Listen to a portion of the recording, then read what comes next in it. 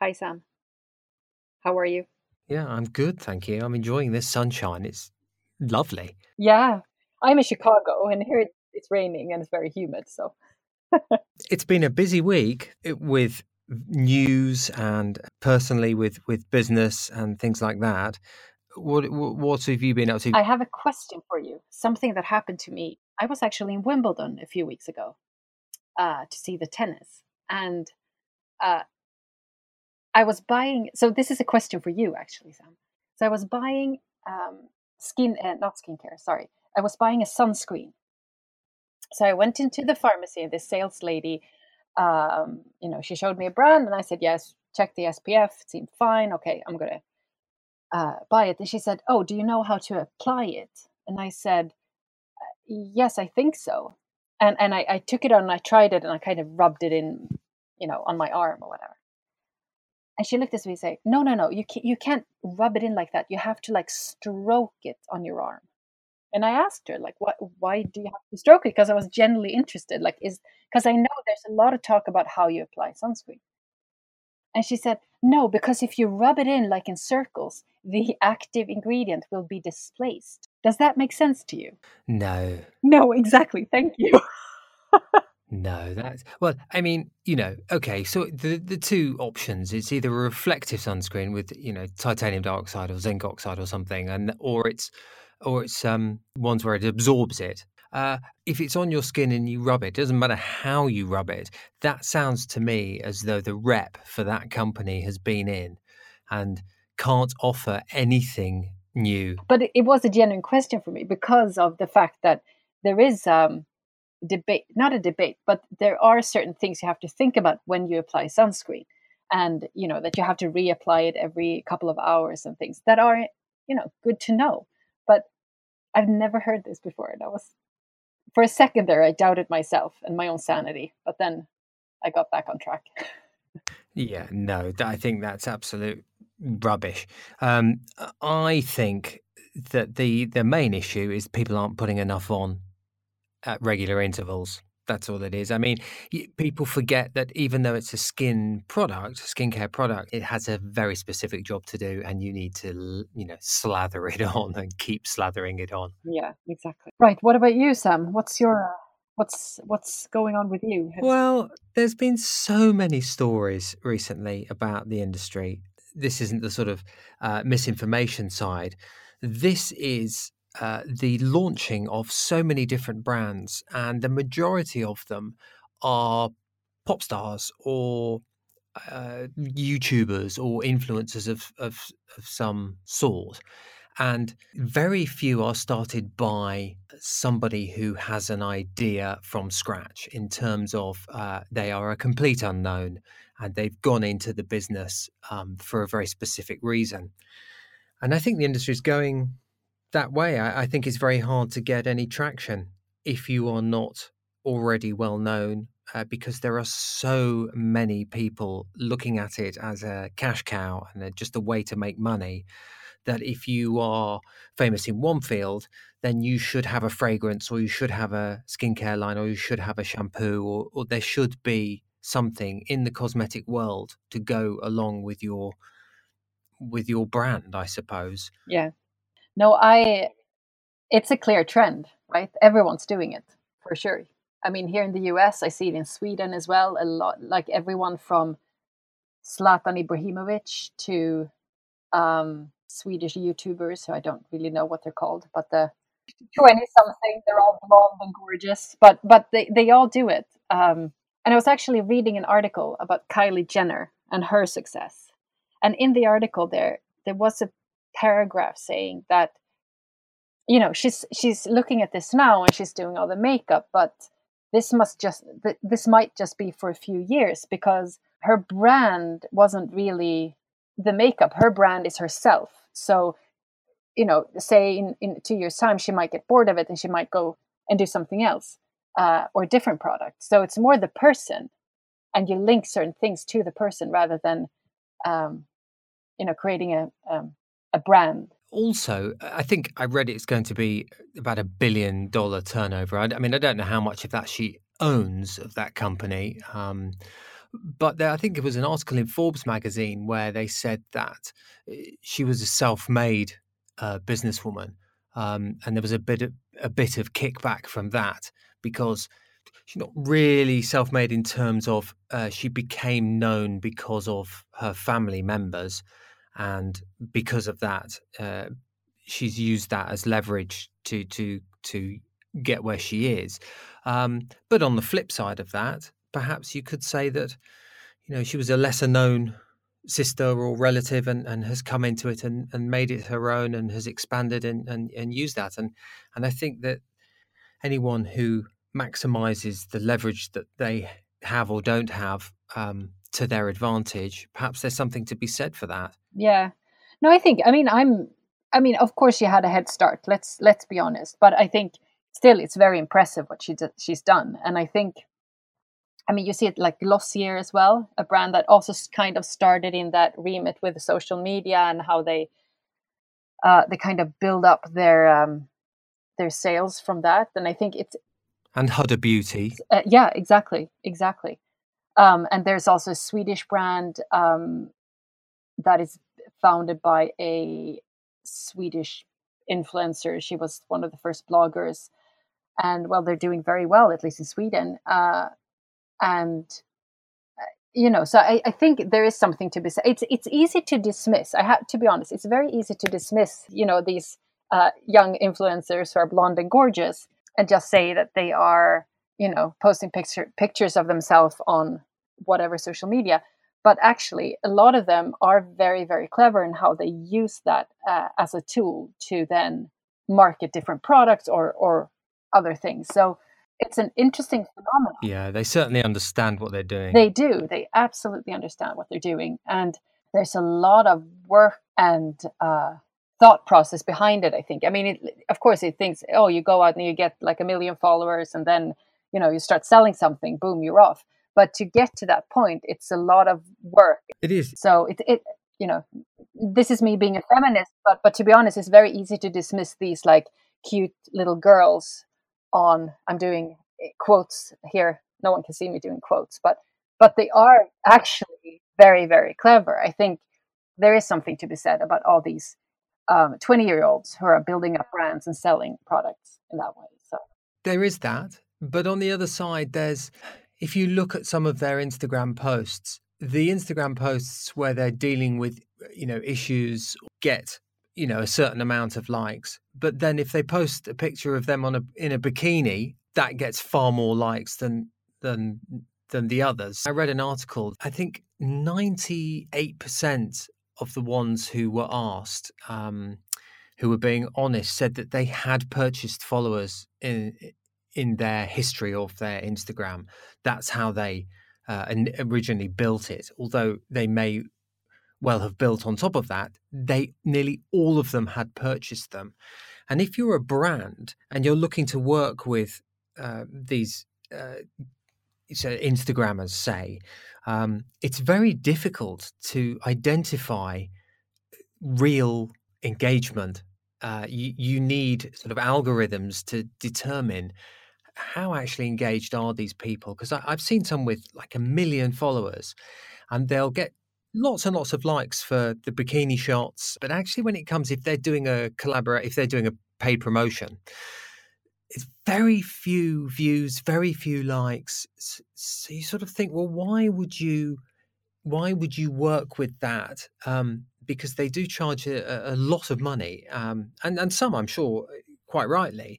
But and that's what I struggle with as a brand owner. That's why I don't get involved in it, because I simply don't understand it. I don't trust it, because I think it's been taken advantage of so much that I can't get to the bottom of it. And I would love somebody to explain it to me, because I think there's a bit of Emperor's New Clothes going on now. I think originally, even 12 months ago, you could get somebody who had real engagement, but now it's very difficult. That's a good point. I mean, I was working with, just people I wouldn't say, like micro influencers, let's call them that, 2-3 years ago.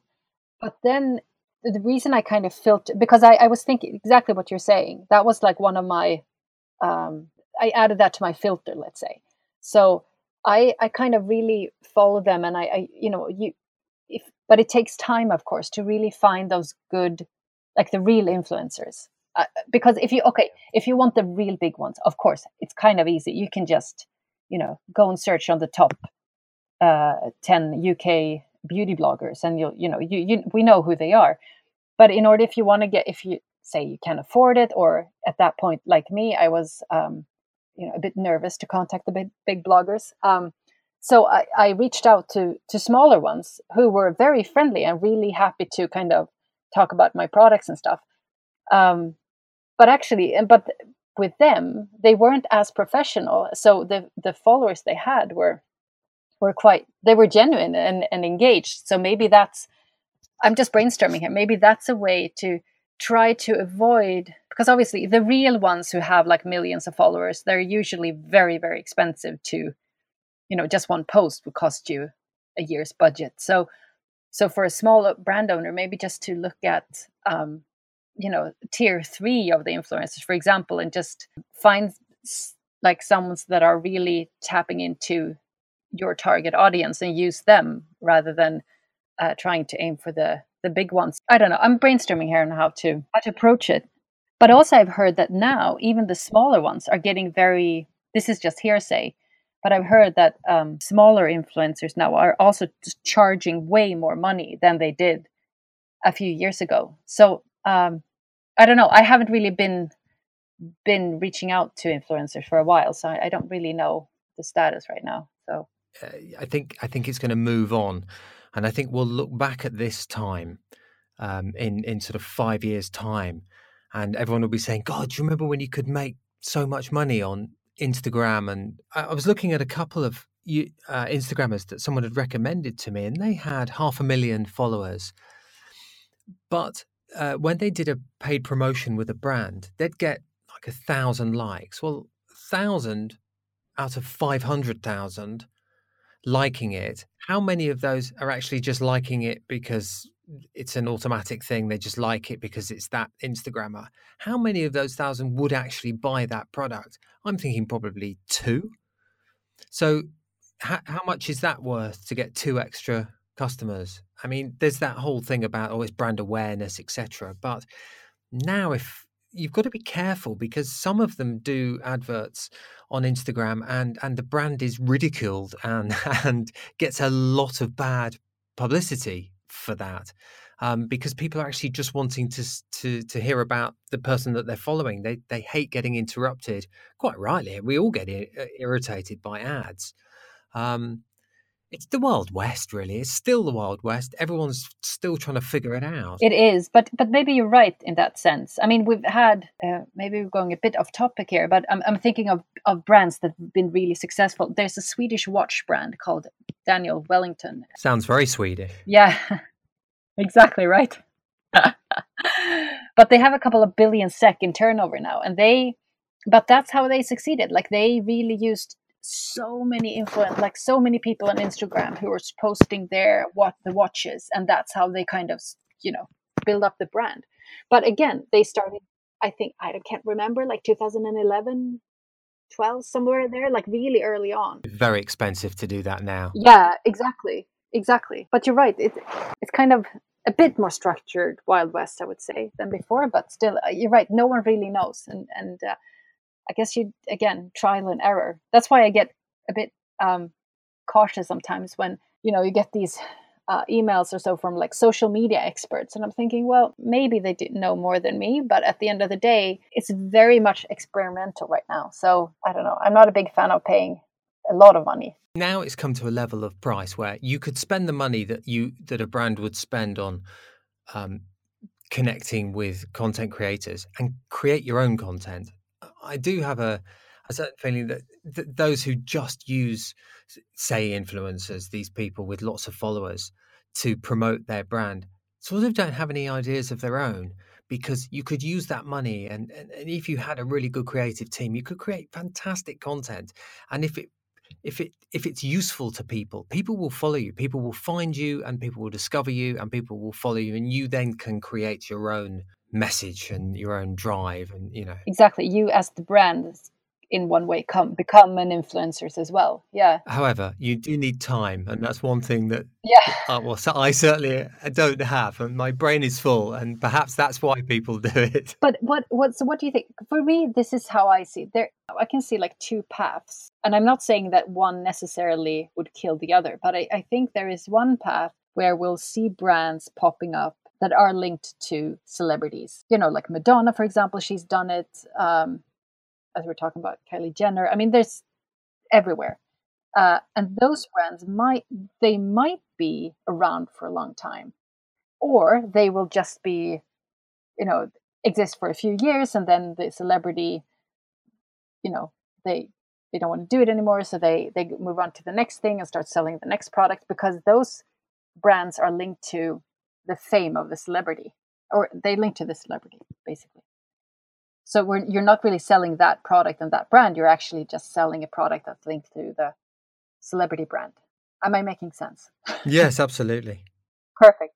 But the other brands are, because again, there are these brands which stand for something they want to do, like you, for example, with your gender equality. And I mean, that's a very clear message. There's a very clear understanding of why you're doing what you're doing.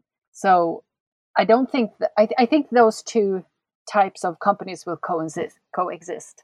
I think you will see both, actually. I don't think that the celebrity brands will take over the independent beauty brands that do it for the bigger cause. Or do you see what I mean? What do you think? Do you think that the social media brands they're taking over, the biggest brands in the world, Kylie Jenner, Huda Beauty, these are all, Glossier, they're all social That is media true. brands. I mean, billion-dollar companies, that's unheard of, really. I mean, it used to be if you could earn a few £1 million, you were the most successful. And now we're talking billion-dollar turnover in a matter of a few years. It's extraordinary. Yeah, it is. But still, if you look at Glossier, for example, yes, it's a social media brand, if you want to call it that. Absolutely. But for me, Glossier stands for something more than just, linked to a person. I mean, we have the founder, of course. Can't even remember the name of Kylie Jenner's brand. I just know she has a cosmetic brand. Whereas Glossier, I see it as more, even if both of them grew from social media, Glossier I see as a normal brand, again, with the quotes. Yes, I suppose if it's your name and you become, there's a danger to that. If you become less successful or there's a bit of scandal or something, it could finish your brand off. Whereas Glossier, it's a sort of good brand name, so you're less vulnerable. Exactly, and it's not so tightly linked to a person. I mean, look at just recently, the other day, Ivanka Trump came out and said that she's closing her fashion line down because, well, she says she doesn't want to do it anymore. And if you read other media, it's because a lot of the retailers have said they don't want to sell her anymore. That's an example where, I mean, I'm not going to go into politics here, but there are many people who have very strong feelings about Ivanka Trump, and let's leave it at that. So, and that, of course, that reflects on her brand as well. And that's just an example of the brand and what you're selling can go away because of what's happening to you. So. Absolutely, and then that comes from a bloke who's maybe stupidly named his product after himself only because everything he thought of either sounded cynical or had been taken by somebody else. So I did actually. I've done the same with Nini, but it's my nickname. So yeah. So people don't really know. I can just pretend. How's the Amazon going for you? I'm stuck at the point where they say you now have to be authorized to sell each individual product. I don't understand what it is they're after. Even though I've gone through all of this, I'm still stuck. I'm still trying to have those sponsored links to get higher up when people search. But here, for some reason, it wasn't approved because, again, I have to go through another approval process, which I don't really understand. Right. Well, I'm going to look into that. Now, tell me your news. So the secret project, can I reveal it? I'm not sure I can, but it's a secret project. It's what I can reveal though is that I'm going to Latin America in the very near future and doing probably the most advanced press tour I've ever done in my life, and I have done very few. So this is the real deal, and it's all in Spanish, and I don't speak Spanish, so this is going to be very exciting. Very exciting. That's brilliant. Well, you speak Swedish, you speak English, and I think you're going to become trilingual. Yeah, this is one of those things in my life where I'm really jumping off the cliff here. I don't know what I'm doing. None of us know what we're doing, so I'm very excited.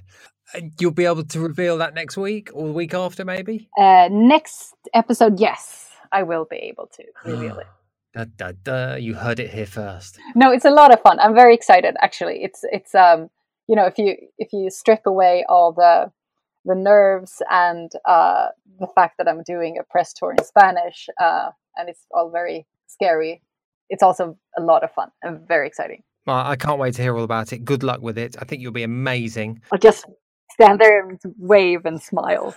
Yeah, that's the best way. And we'll hear all about it next time. Yes, we will. Alrighty.